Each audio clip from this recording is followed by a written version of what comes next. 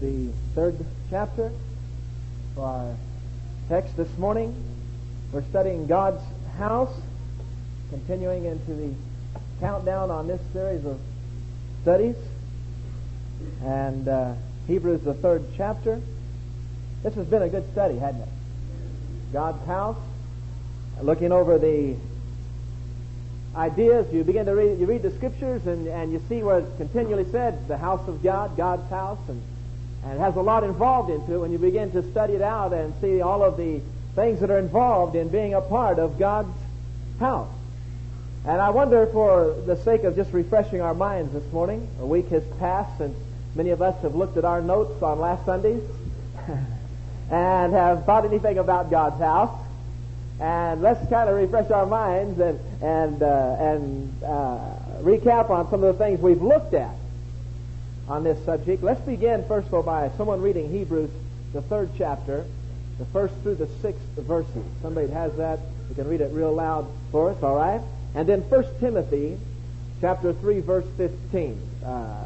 Bill? Not Bill. Dan Atherton. That's right. For me to look at notes and remember names and everything else at one time doesn't work. So I point to people at Sunday school. Let's read Hebrews 3, 1 to 6 to begin our study this morning. Wherefore, holy brethren, partakers of the heavenly calling, consider the apostle and high priest of our confession, Jesus Christ, who is faithful to him that appointed him, as also Moses was faithful in all his house. For this man is found worthy of more glory than Moses, inasmuch as he hath builded the house that no honor than the house. For every house is built by some man, but he that builds all things is God. And Moses verily was faithful in all his house, of his servants, their testimony, though some of his is spoken after. But Christ is the son of his own house, because we are, who hold fast the confidence and rejoicing in hope standing to the end. Whose house we are. Talking about Christ, we're His house if we hold our faith and confidence until the end. 1 Timothy 3:15.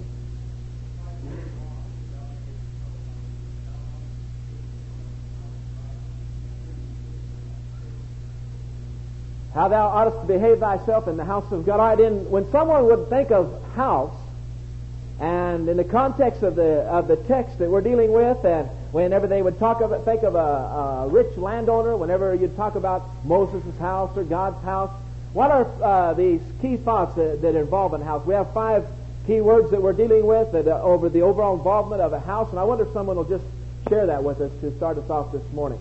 Yes. Mortgage, interest, taxes.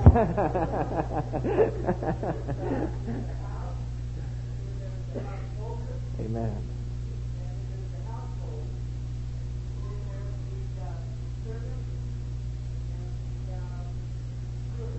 Okay, I believe everybody probably understands what they all are, but the house is talking about the physical and the spiritual house, right? The spiritual house, the family of God. It can involve not only the church of the Lord Jesus Christ that we are a part of, the body of Christ, but it can also, in a sense, involve the whole world. Because literally the whole world is a part of God's house. The earth is the Lord's and the fullness thereof. And so in an overall view, this is the ultimate goal, as we studied under Mount Zion, of God's house, is bringing all things into subjection to Jesus Christ. And then the householder, what would that represent? How the householder? The owner, the Lord, He's over His house, the householder. And then the next one we have is the people. We've done a study on the people. What then would that? I guess it would be the people, right? People would be the people. The household would be the people. And then we've done a number of studies on the people. What are some of the key thoughts of the people of God? We've done a study on the people of God are what? Okay, they're stewards. We're into that study right now. Okay, people of God, the promise, all right. Sister Mel? Okay, they're strangers in a foreign land. We did a study on that. They're the pilgrim people. Okay, the children of God are a pilgrim people. All right, God's people, remnant, a residue. Okay, we did that God's people are, all right, Here's the key. God's people are the laos of God, the chosen people of God. This is where one of the greatest hindrances to the revival that has been carried over from the Dark Ages and carried over from Babylonian religion is what? The priest and the laity mentality. The early church, we didn't understand such a thing, did they? They were all committed. They were all on the same level. They all had their own parts in the body, but they were all 100% committed to the Lord. And it wasn't until later on, the 3rd century or so, that they began to have the priest and the laity whenever Rome embraced Christianity. And Rome accepted the Christian church, and then many multitudes more. When it became popular to be a Christian, they ended up with the committed few, the priests, carry over from the old religions, and then they had the laity that just came and attended and went their way and lived the life that they lived, and that carried on for centuries. In fact, it's still one of the things that is filtrated through the church in our day and time is the priest-laity mentality that is probably the greatest hindrance to revival there is that the responsibility of the ministering is not upon the shoulders of where it should be. Isn't that right? The shoulders of the people. All right, then we also, something else about God's people. Anything else we studied about God's people? Chosen people? A pilgrim people? Any other thoughts? All right, that's coming into the stewardship idea that we're held accountable to God for things. We studied Mount Zion, and then last week we began on the stewardship idea. The stewards of God, and there's going to be 4 areas of stewardship that we're going to study. We're going to study stewards of time, stewards of life. We're going to study stewards of, we did study last week, stewards of economics. And then finally, we're going to study stewards of the gospel. And last week, Brother Mitchell began a study on stewards of economics. And I wonder, as we look at that, anybody know the key thought that he was bringing out in stewardship of economics? There you go. This is the first thing, and this ties in to what? The pilgrim people, chosen people of God. It all ties into God's house. That it's God's house. The earth is the Lord's. Everything is God. So we don't own anything was the first point. Everything belongs to God. Then there was another thought he brought out, that we are stewards of things. And the problem is that people begin to worship things. Things begin to be their driving force, and we're simply stewards over things. And then he gave us a third thought last week, and that was that every steward will be accountable to God. Anybody remember the golden rule from last week? I tell you, that stuck with me. He who has the gold makes the rule. Okay, so we have stewards of time, stewards of life, stewards of economics. Now, all of this brings us to the one we're going to study today. We'll be going back into stewards of time, stewards of life. But the main of all that stands out in everything of God's house would be the stewards of what? The gospel of Jesus Christ. Of all the trust that God has given us, our life, our time, our money, our resources, of everything God's given us, the greatest and most important trust that God has placed within the hands of His house is His gospel. And as we think of that, you read a lot of books about managing your time. You can pick up a lot of things about stewardship of your money. You can read a lot about all these types of things, stewardship of your life and the responsibility there. But the greatest stewardship that we have is the gospel of Jesus Christ and what God has given to you and I. All of our other talents, whether it's our money, our resources, our life, everything points to the gospel, as we'll see. Everything to do with God's house points towards the ultimate goal of God, and that is the propagation of the gospel of Jesus Christ. And so if there's anything that we need to be stewards over, and where the church so often is failing in, that involves the other talents also, is the stewards of this message that God gave to us, that Jesus Christ gave to His disciples, that's been passed down to you and I today, and that is the greatest privilege we have is the gospel of Jesus Christ. So let's look at a number of scriptures to begin this off, and I wonder if somebody will get Matthew 25, verse 14 for us. We'll just start over here. Anybody over here want to read Matthew 25? All right, Louis, you can take this one. Then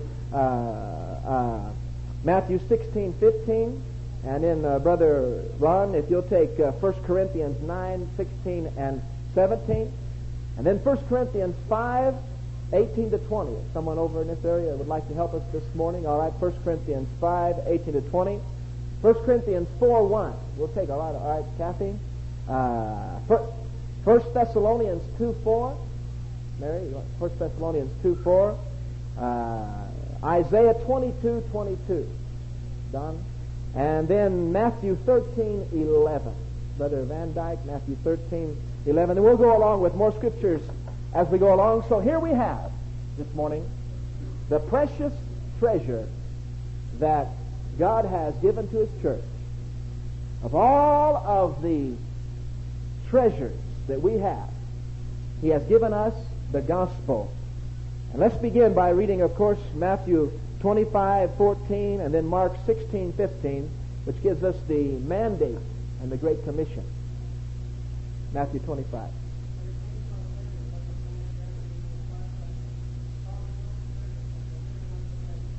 Okay, he's beginning by telling his disciples parables.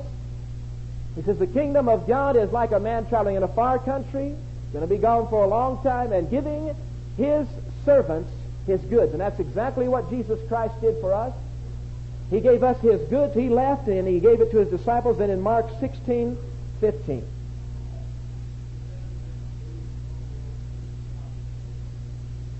And it's the Great Commission then that gives us the responsibility and gives us the motive for Him giving us the gospel.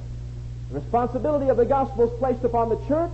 Everybody's probably heard that story at some time or another where Jesus went to heaven. The angels greeted Him there and talked about His work and asked what He had done to ensure and guarantee the continuance of what He had started.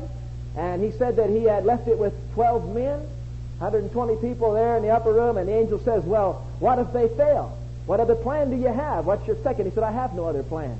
And Jesus laid the responsibility and laid the motive behind that is that the gospel of Jesus Christ go into all the world. This is what stewardship of the gospel is all about. This is what stewardship of time is all about. This is what stewardship of economics is all about. This is what stewardship of life is all about. All of it points towards one thing, and that is the gospel of Jesus Christ, going into all the world and establishing the church of the Lord Jesus Christ. 1 Corinthians 9:16 and 17.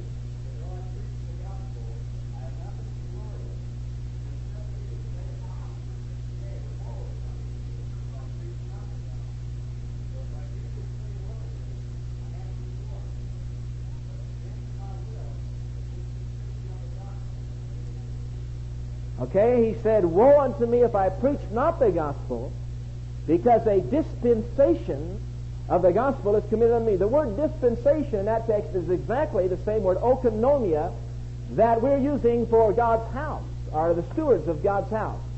And so in this particular text, dispensation literally means God has given me a management responsibility of His household. That's what he said. Here was Paul the Apostle, planting churches, doing the different things he was doing, and he said, I have been given by God a dispensation. If you look in the Revised Version of the Bible, that dispensation is the word steward. God has given me a stewardship of His gospel for this particular time, and he says it's committed into my hands, and he says, woe is me if I don't do it right, because I will stand accountable and responsible unto God. And as we look at the Scripture, every Christian person has exactly the same dispensational responsibility towards God that He's given us. Whether it's in our own area of life, the world that we live in, we talk about it a lot, we deal with it a lot, but every one of us has a world, an area of our life, friends, and we are given a stewardship of the gospel to touch those people and to share with those people that we're around. And he says here that God's given this to me, and woe is me if I preach not the gospel. 1 Corinthians 5:18 to 20.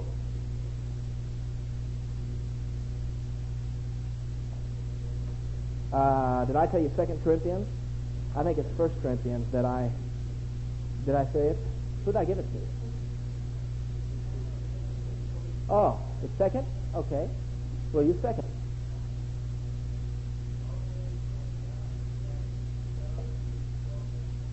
Right.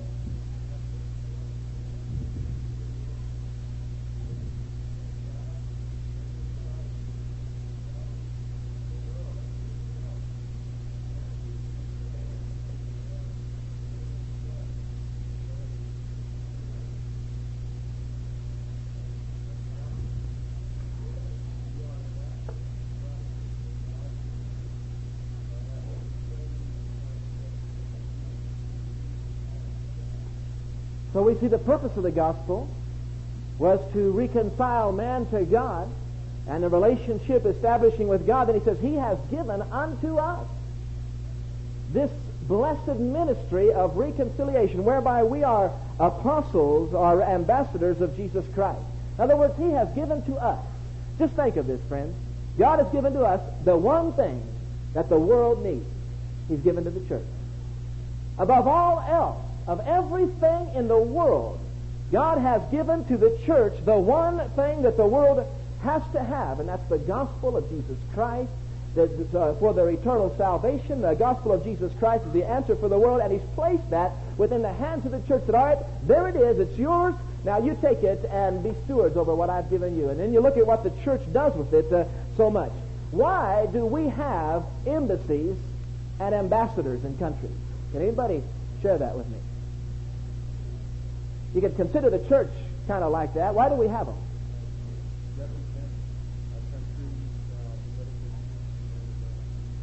Okay, represent a country's political views and such in that country. Anyone else? Why we have ambassadors, embassies in countries? They speak for the country they stand for. We have them in almost every country of the world, probably, don't we? In fact, probably every country, just about.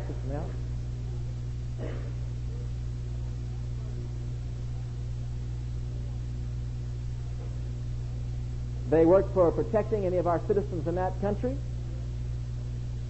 It's a direct channel between one country and another. I imagine that we have a direct line to every embassy, don't you? Just about. If it's possible to have it, which I'm sure it is. Any other comment? Why we have embassies, our ambassadors in these countries? Yes. Okay. All right, so we begin to go along, and this is exactly what God has done. I wonder, you couldn't function in these countries. We couldn't without an ambassador, someone that is appointed by the president to go into these countries, to live in that country, to establish, make the decisions. The ambassador is free to make decisions in these countries. The ambassador signs contracts, does all types of things on behalf of the United States of America, the President of the United States. He has direct contact with the President, and we couldn't function, and our countries and the world couldn't function in this type of world that it is without embassies. And exactly, this is similar to what God has done. God has placed ambassadors upon this earth. We represent God on planet Earth. We are here to execute the business of God and to take out and carry out the gospel, the purpose of God, the plan of God upon this earth, in this particular area of God's creation, the vast creation. In the future, perhaps we'll be over more. Who knows? But now upon this earth, and so God has made us stewards over the gospel and ambassadors of the gospel of Jesus Christ. And what a tremendous thing, because this is what the world needs. 1 Corinthians 4:1.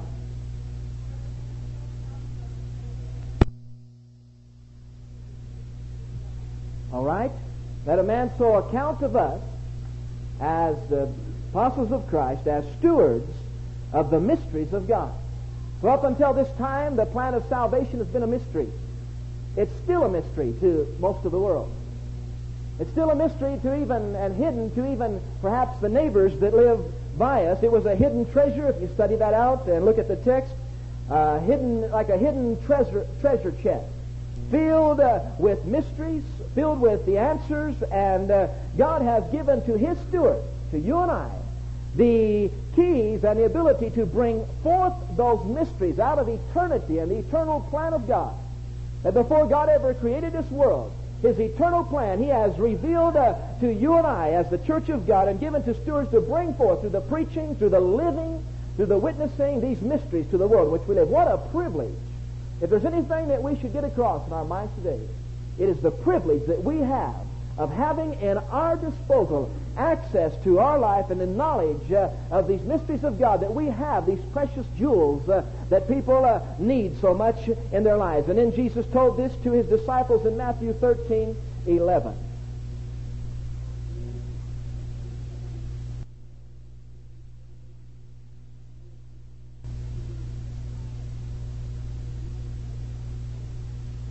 Okay, we are the partakers. He said, just give it unto you to know the mysteries. We are the partakers and we are the propagators of this blessed gospel of Jesus Christ.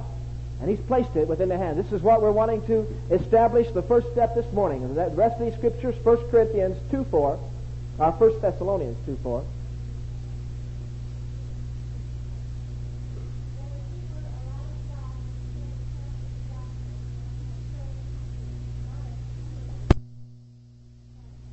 As we were allowed by God to be put in trust of the gospel, we please not, or speak not as pleasing men, but as pleasing God. 1 Timothy, I don't know if I gave this to anybody, 1:11. Somebody could get that for us. 1 Timothy 1:11, all right, Brother Dave. And then 1 Timothy 6:20.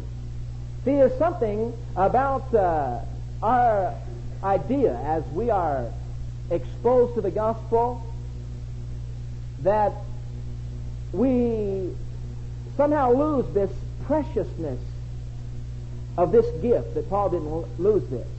I remember preaching in Trivandrum, or some little village in India, and I was, I think, one of the first crusades in years that had ever been into this particular village where we were.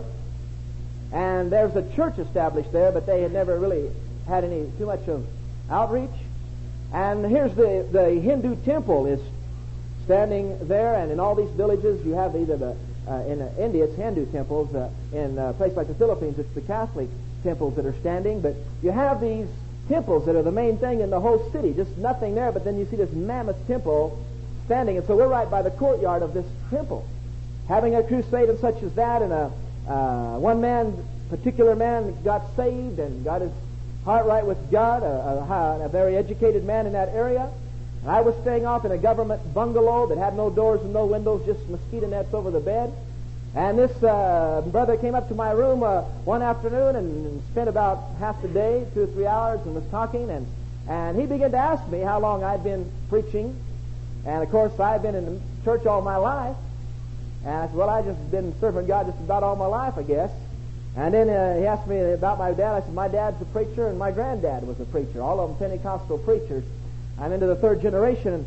And such a thing as this brother talking about my dad, my granddad, and myself, how he this was so precious to him, what had happened in his life and what he had received during that revival, that he said, why have you waited so long to come here to share it with me and tell me about it? Perhaps you've had someone tell you something along that line, but there's just was something that was so precious. He'd been bound in Hinduism and all this type of stuff, had spent much of his money that he had earned on trying to see a god, heathen idol, to get healed of his disease, and why have you waited so long to tell me of the gospel? And sometimes in America, this is the one thing that when you travel into these other places, as Brother Mitchell shared about the Philippines last week, how they went in the day before, passed out a few thousand flyers, drove around, made announcements, and 6,000 people came out to hear the gospel, and hundreds accepted Christ.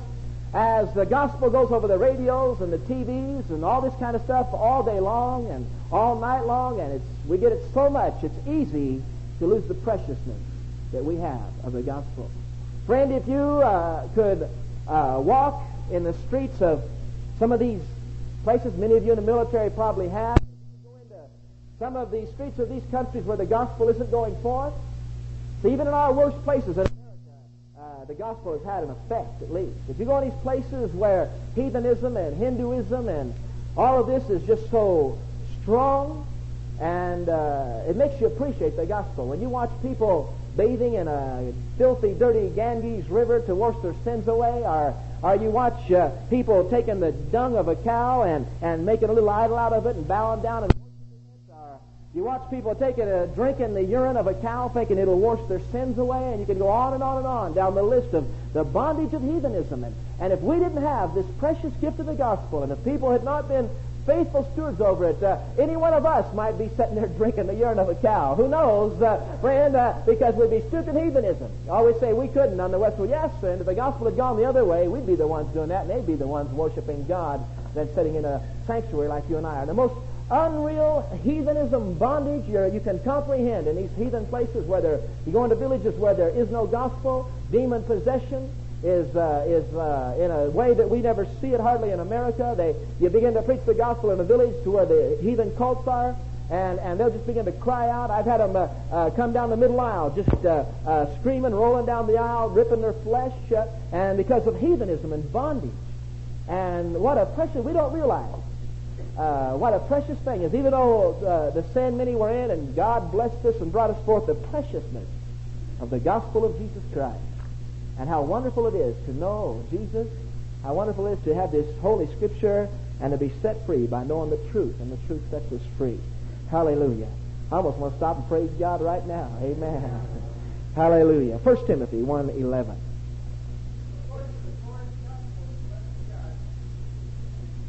He begins to tell them about things they shouldn't do, laying down laws and stewardship to him of his own life. He says, I'm telling you, it's according to the glorious gospel, amen, that was committed to my trust. And then the next one is 1 Timothy 6:20.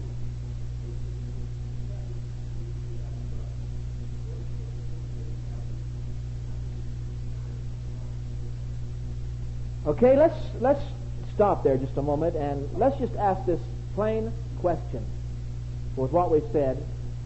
What is the gospel? Everyone ought to know this. What is the gospel? Nobody knows. All right.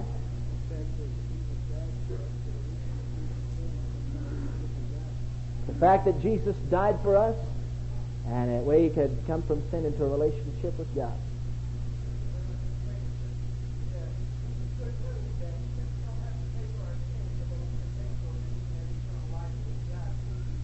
So we don't have to. This is exactly what people that don't have the gospel are trying to do, is pay for their sins.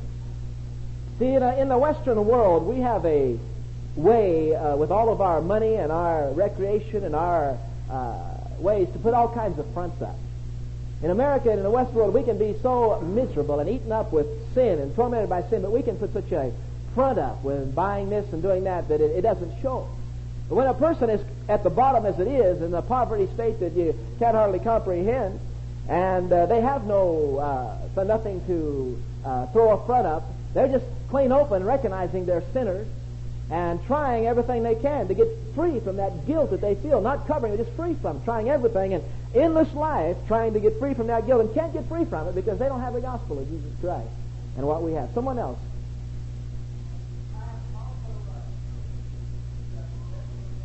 You see, true. And they had a skit last night in the door of a couple inheriting $1 million from Reader's Digest. All of us wish for that. But anyways, you begin to see, they gave a skit a little bit of what it did to their life, and how another couple that was in poverty simply inherited the gospel of Jesus Christ, and how their life was changed. See, we're talking about something, friend, the world needs more than what Saudi Arabia's got.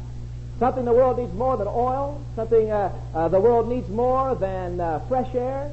Something the world needs more than any of these things. They're having one of the worst famines they've ever had in East or West Africa. I believe it is right now, if you've seen any appeals on that. And I read a little bit about it, one of the worst they've ever had. And they said if something doesn't happen, they don't get enough food in the next few months, that millions of people will starve in West Africa. And but there's something that we've got that West Africa needs more than food. It's hard to believe this, but it's something the church needs to understand. That God has laid in us. He didn't lay masses of riches in the church. He didn't lay unlimited resources, so to speak, but He gave us the one treasure that the world needs most of all, and that is the treasure of the gospel of Jesus Christ. And every one of us, whether rich or poor,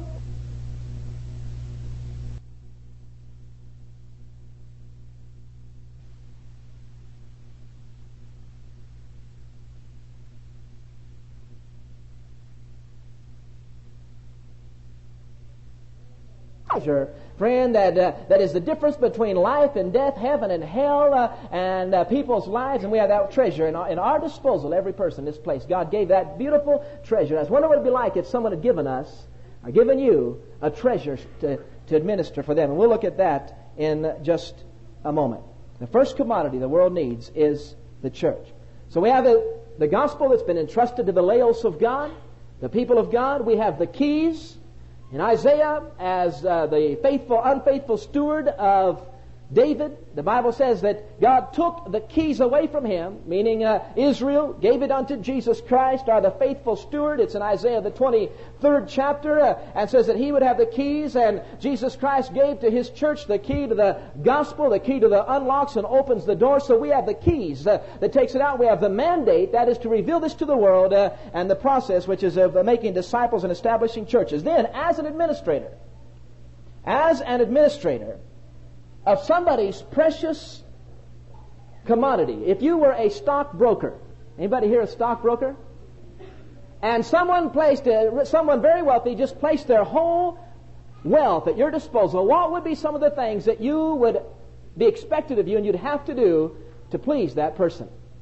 They placed their wealth in your hands. What would be some of the things? What's important, you got to protect their investments and make sure they have increase from it, not just hold it. Number one. That's the first. You have to protect their investment and make sure they get increase from it. How long would you be a wealthy person stockbroker if you never got an increase for him? If all the time the reports came back exactly the same way. Kathy, you had same thing. All right. The first thing then, as a stockbroker, is that you'd have to give increase. What's something else that would be something as in charge of their precious treasure? Total administrator. The administrator means that you're able to make decisions. You're able to work with it. He lays it totally in your hands, and he doesn't even know what is his, except that you are the one in charge. So what's something else would be expected? All the way, Brother Mark. You have to be trustworthy where you don't rip him off. Amen. Are those people, are you able to find those kind of stockbrokers in this day and time? That's what you're going to say? Brian? All right. All right, so you have to be trustworthy so you don't rip him off. Any other thing before we go the next step? What would be required? Say you did have a bunch of money. Is that what you'd want most of all? First of all, trustworthy stockbroker, right? Faithful. It's required of a steward. We'll read that he's found faithful. That you increase it for him. Somewhat of a reputation before he'd ever put it in your hands. So this comes along with the more responsibility that he gives us comes from faithfulness in small things before we're faithful in a large thing. Somebody's just wanting to go right out into the business of being a stockbroker and over somebody's business. You're not going to get a multimillionaire to lay a few million on you right off the bat. Here you are 20 years old and you're just going to go right out there. They're going to see your proven reputation and your faithfulness and your ability to increase. And as the more you are, the more that they'll lay upon it in your hands. Have increased, there has to be investment. All right, that's a good thought. Okay.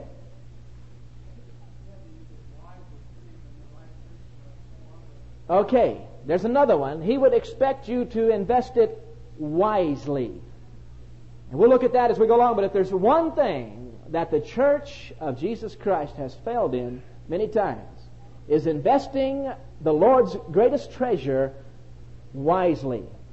In other words, where the Spirit of God is moving at the timing of God and the kairos of God that Brother Mitchell shared about, it's important that the church be aware and invest wisely in what God wants. Let's read some scriptures along this line. I'm going to read Matthew chapter 25, where we were earlier, and the 14th verses on down through there about the steward, and that all of us have read many times. And I want someone to get 1 Corinthians 4:2 for us, if they will. All right, Brother Dave. And Genesis 39, verses 4 to 6. All right, Genesis 39. And then Genesis 41:40. All right, Genesis 41, verse 40.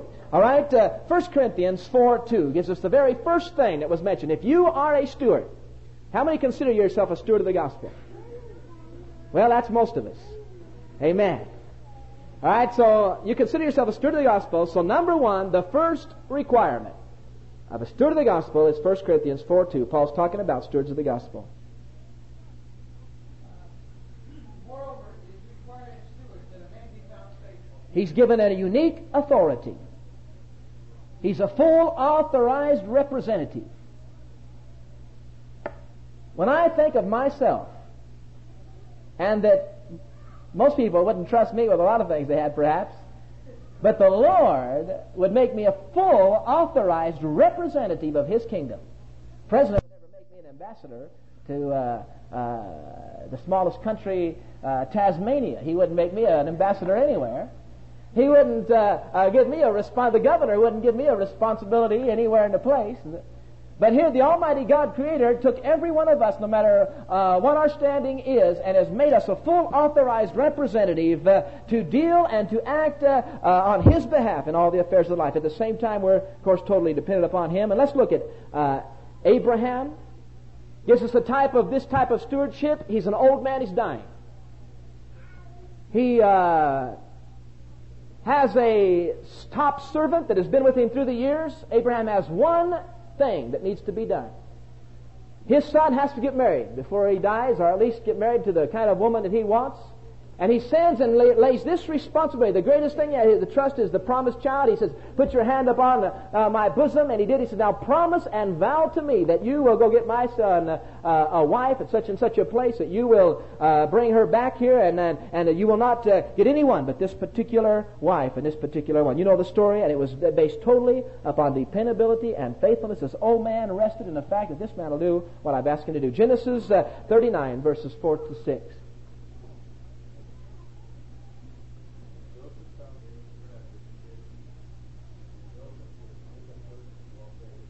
Potiphar took this slave, a type of you and I, and as he found grace in the eyes of his master, he placed everything, all of his treasure at his disposal, to the very point that it says he didn't even know what he had save the bread on his table. That's the authority of a steward.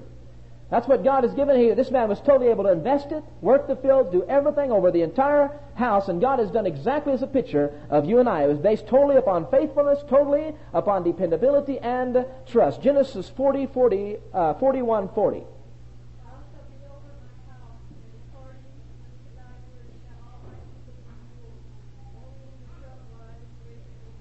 Pharaoh, he said, you shall be over my house. When he talked about his house, he was talking about, of course, the kingdom of Egypt. He said, you'll be over all of this kingdom, and only at the throne will I be a final authority. This is a picture of the kingdom of God, the house of God. That when Jesus left, He told us that we are over His house. His people, we are over His house. He's given to us the total resources, the gospel, and it's our job on this based totally upon faithfulness. Matthew 25. Verse 14, the kingdom of heaven is a man traveling into a far country, who called his own servants, delivered unto them his goods. Unto one he gave 5 talents, to another one, to every man according to his several abilities, and straightway took his journey. Then he that received the 5 talents went and traded the same, and made another 5 talents, and likewise he that received the 2 also gained another 2. But he received 1, went and digged in the earth, and hid his Lord's money. After a long time the Lord whose servants cometh and reckon with them. And so he that received 5 talents came and brought another 5 talents, saying, Lord, thou delivered unto me 5 talents. Behold, I have gained beside them 5 more. His Lord answered and said unto him, Well done, thou good and faithful servant. Thou hast been faithful over a few things. I will make thee ruler over many things. Enter into the joy of thy Lord. He also that received 2 talents came and said, Lord, thou deliverest unto me 2 talents. Behold, I have gained 2 other talents beside them. His Lord said unto him, Well done, good and faithful servant. Thou hast been faithful over a few things. I will make thee ruler over many things. Enter thou into the joy of the Lord. Then he which had received 1 talent came and said, Lord, I knew that thou art a hard man, reaping where thou hast not sown, and gathering where thou hast not strawed. And I was afraid, went and hid the talent in the earth, and lo, there thou hast, that is thine. The Lord answered and said unto him, Thou wicked and slothful servant, thou knewest that I reap where I soweth not, and gather where I have not strawed. Thou oughtest therefore to have put my money to the exchangers, and then at my coming I should have received mine own with usury. Take therefore the talent from him, give it to him that hath 10 talents, for unto every one that hath shall be given. He shall have abundance, but from him that hath not shall be taken away even that which he hath. And cast the unprofitable servant into outer darkness. There shall be weeping and gnashing of teeth. What's the key thought there? Anybody know? That if we don't go and proclaim the gospel, that we're going to be held accountable for it. That we don't treat the gospel, amen, our brother's right, as dead capital. So much of the church is doing this that we don't treat it as dead capital. He was not that he was a wicked servant, is in the sense of rebellious. It wasn't the fact that he was unfaithful in a sense, but his faithlessness came from the fact that he did not increase what was given to him. Friend, if you've been in the church world as long as I have, And you see, the masses of churches and people that have never increased what God gave them. Whether it's a small thing or whatever it is, and he received no increase, the church is called to gather and to send like life, to breathe in and breathe out and see increase. And so the first responsibility that we have is the propagating of the gospel of Jesus Christ as stewards. Faithfulness, we've talked about propagating the gospel. The first responsibility is to see that this gospel is propagated. The two most characteristic words in the Bible is the word martyrum, that means to bear witness, where we get our word martyr. And then the word that we get our word evangelize, or to evangelize, are the most colorful words in the Bible. It means that God's church, the mandate is to carry the gospel in such a spirit of martyr above everything else. And the essence of the gospel is that it has to be propagated. The essence of the gospel, friend, as it may sound superficial and simple in our church this morning, but the essence of it is that it has to be propagated, and the difference between faithlessness and faithfulness is not dishonesty, but it is whether we increased what God gave to us and made it with usury and into more. And this is where we get our missionary mandate. This is why this church does what we do and why we have a map with the different places of the world that we're planting churches, because the missionary mandate is that every body of Christ, every individual of Christ somehow is involved in increasing the gospel of Jesus Christ and fulfilling that mandate of all the world. The second responsibility as stewards that we have this morning, after propagating, is practicing the gospel. As we propagate it, the second responsibility is that we practice it. If we do not practice the gospel and live the gospel, then we betray the gospel.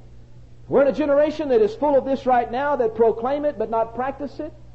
And friends, so therefore the second mandate as we as people from proclaiming the gospel is that we practice it. We are living epistles, known and read of all men.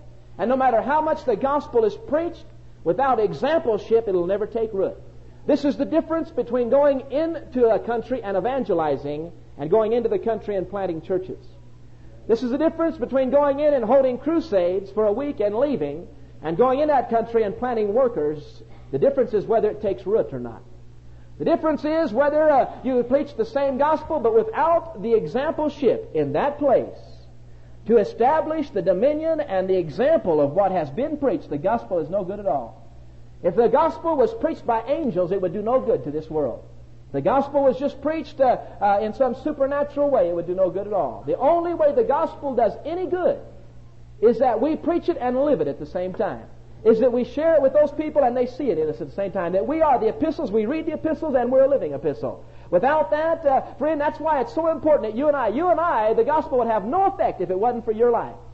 If it wasn't that we could pinpoint and you could tell that your life being changed and the power of God, what Christ has done, you could read it till you're blue in the face, you could preach it, you could proclaim it from the housetops, but unless there's living proof of the gospel of Jesus Christ in the seats and in the world, the gospel becomes nothing. That's what an ambassador is. One person said it's better to see one any day than to hear it many times. It's better to see a Christian and hear all about a Christian. This is why we go into these countries and preach, and they don't know anything about evangelism. Nothing about, many times, a real holy life, because people have come in, had their mass crusades and had their things, but nobody has many times stayed to be an example of what we're talking about, an example. So therefore our job is to practice it and live it out. This is illustrated through the Bible. In a heathen world, Daniel had to practice it in a heathen world. Not only did he could share the message with Nebuchadnezzar, Nebuchadnezzar could look at him and say, "The Spirit of God is in you," the king. The Hebrew children had to live it. The only reason they made the Babylonian country and king find the Lord as their Savior and turn to the living God was because he could look at Shadrach, Meshach, and Abednego. They were living epistles. They stood when everybody else was bowing, and they became the book that he could see and that he could read. And so the second principle that we have to have as stewards is that we have to practice it. This is why in Titus it says that if you're going to be a bishop, he has to be the husband of one wife. He has to be above reproach. He has to be this. He has to be that. Because he has to practice it. Or else when he preaches, what he preaches will never take root. What he says will never work. This is why people can preach the gospel and preach the same message and have no results. Because if they're not practicing the very thing in their life, it won't work. You believe that? There's a story I heard about a bank vice president that was up to be president of the bank. And the person had resigned and was going to retire, and so he was the man. He'd been faithful in the bank through the years. He had been there, and so it was the day that the banker was going to call him in to give him his promotion to the president of the bank. And the chairman of the board was going to bring him in, and they were at a restaurant, a cafeteria, and the banker's going, the vice president's up ahead, the chairman of the board's just in back eating his lunch also, and he sees this man as he's taking his lunch simply take one of those 2-cent pat of butters and stick it under his plate so he wouldn't have to pay for it. Save 2 cents. So the chairman of the board later that day called him in, and instead of giving him the president's job, he fired him. And he fired him on the grounds that if you'll steal 2 cents worth of butter, you'll steal from the bank also if you have the opportunity. You see, in the kingdom of God, it's even more so, friends, that the life has to be above character if we're going to be promoting the kingdom of God, because the level wherever we're at, if we rip God off, we'll do it down the road. You believe that? All right, then there's the third one. Practice, propagate. Then the third responsibility as stewards that we have is preserving the gospel of Jesus Christ as a steward. These were brought out earlier in different ways, but preserving comes out of practicing. Because it's only as we practice it are we able to preserve it. It's only as we live it and people see us live it that preserves it. The gospel of Jesus Christ is preserved in living form. 1 Timothy 3:15. If somebody has that, can read it for us. You see, the devil in our day and time, that was our text scripture, but the devil in our day and time, and always has, done everything in his power to attack the plan of salvation. And the one thing from the day of Pentecost to the day that you and I are living, that we still have this pure, this clean, unadulterated gospel, is because there has always been a faithful remnant of people that would be faithful stewards of the gospel and would preserve the gospel in its pure form. What a miracle. You've probably read the miracle of this book and how it came to us down through the ages, and how it's the pure Word of God, and how God on His hand has brought all this book together. And to think, friend, it's because of the faithfulness of stewards that this book is still right here. And it's our responsibility then to preserve what God has given to us. The second generation syndrome that we hear a lot about, revival falls into the second generation, it starts deteriorating and falling apart. That's because that second generation will not pay the price to preserve what was passed to them.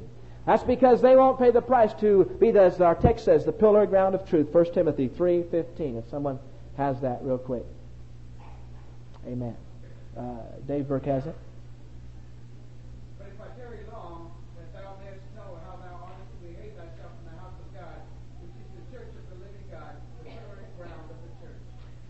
If I tarry long, that thou oughtest to behave thyself in the church of God, which is the pillar. What's the pillar for? Can someone tell me? There was a study done on this a long time ago.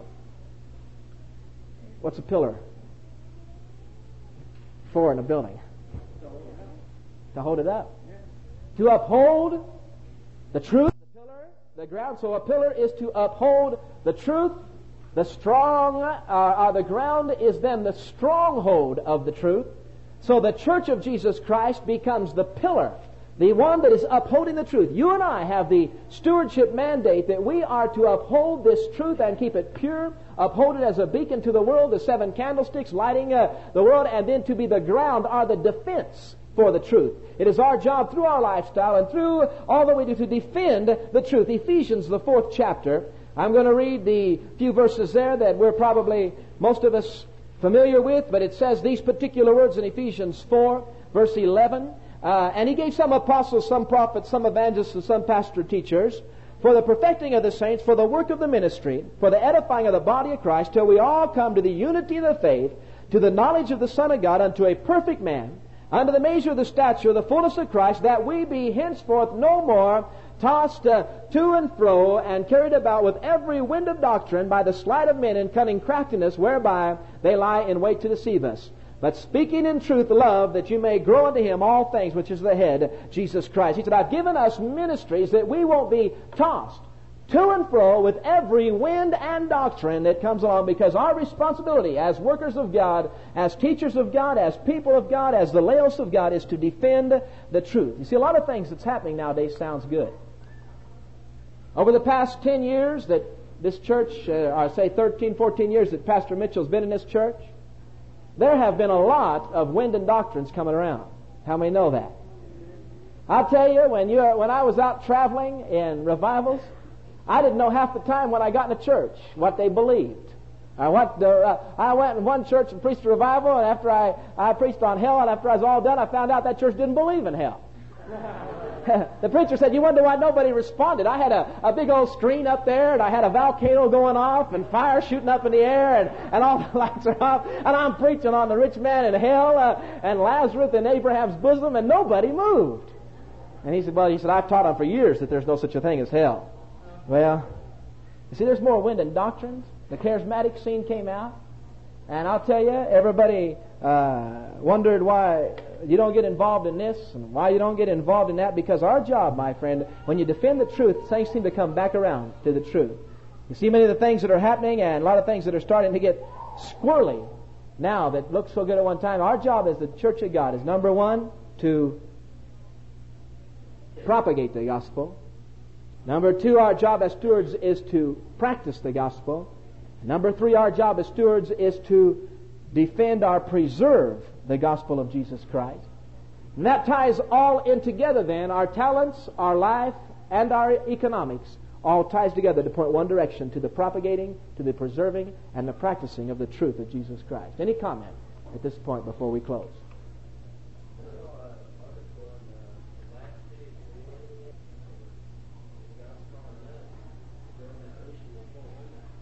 Amen.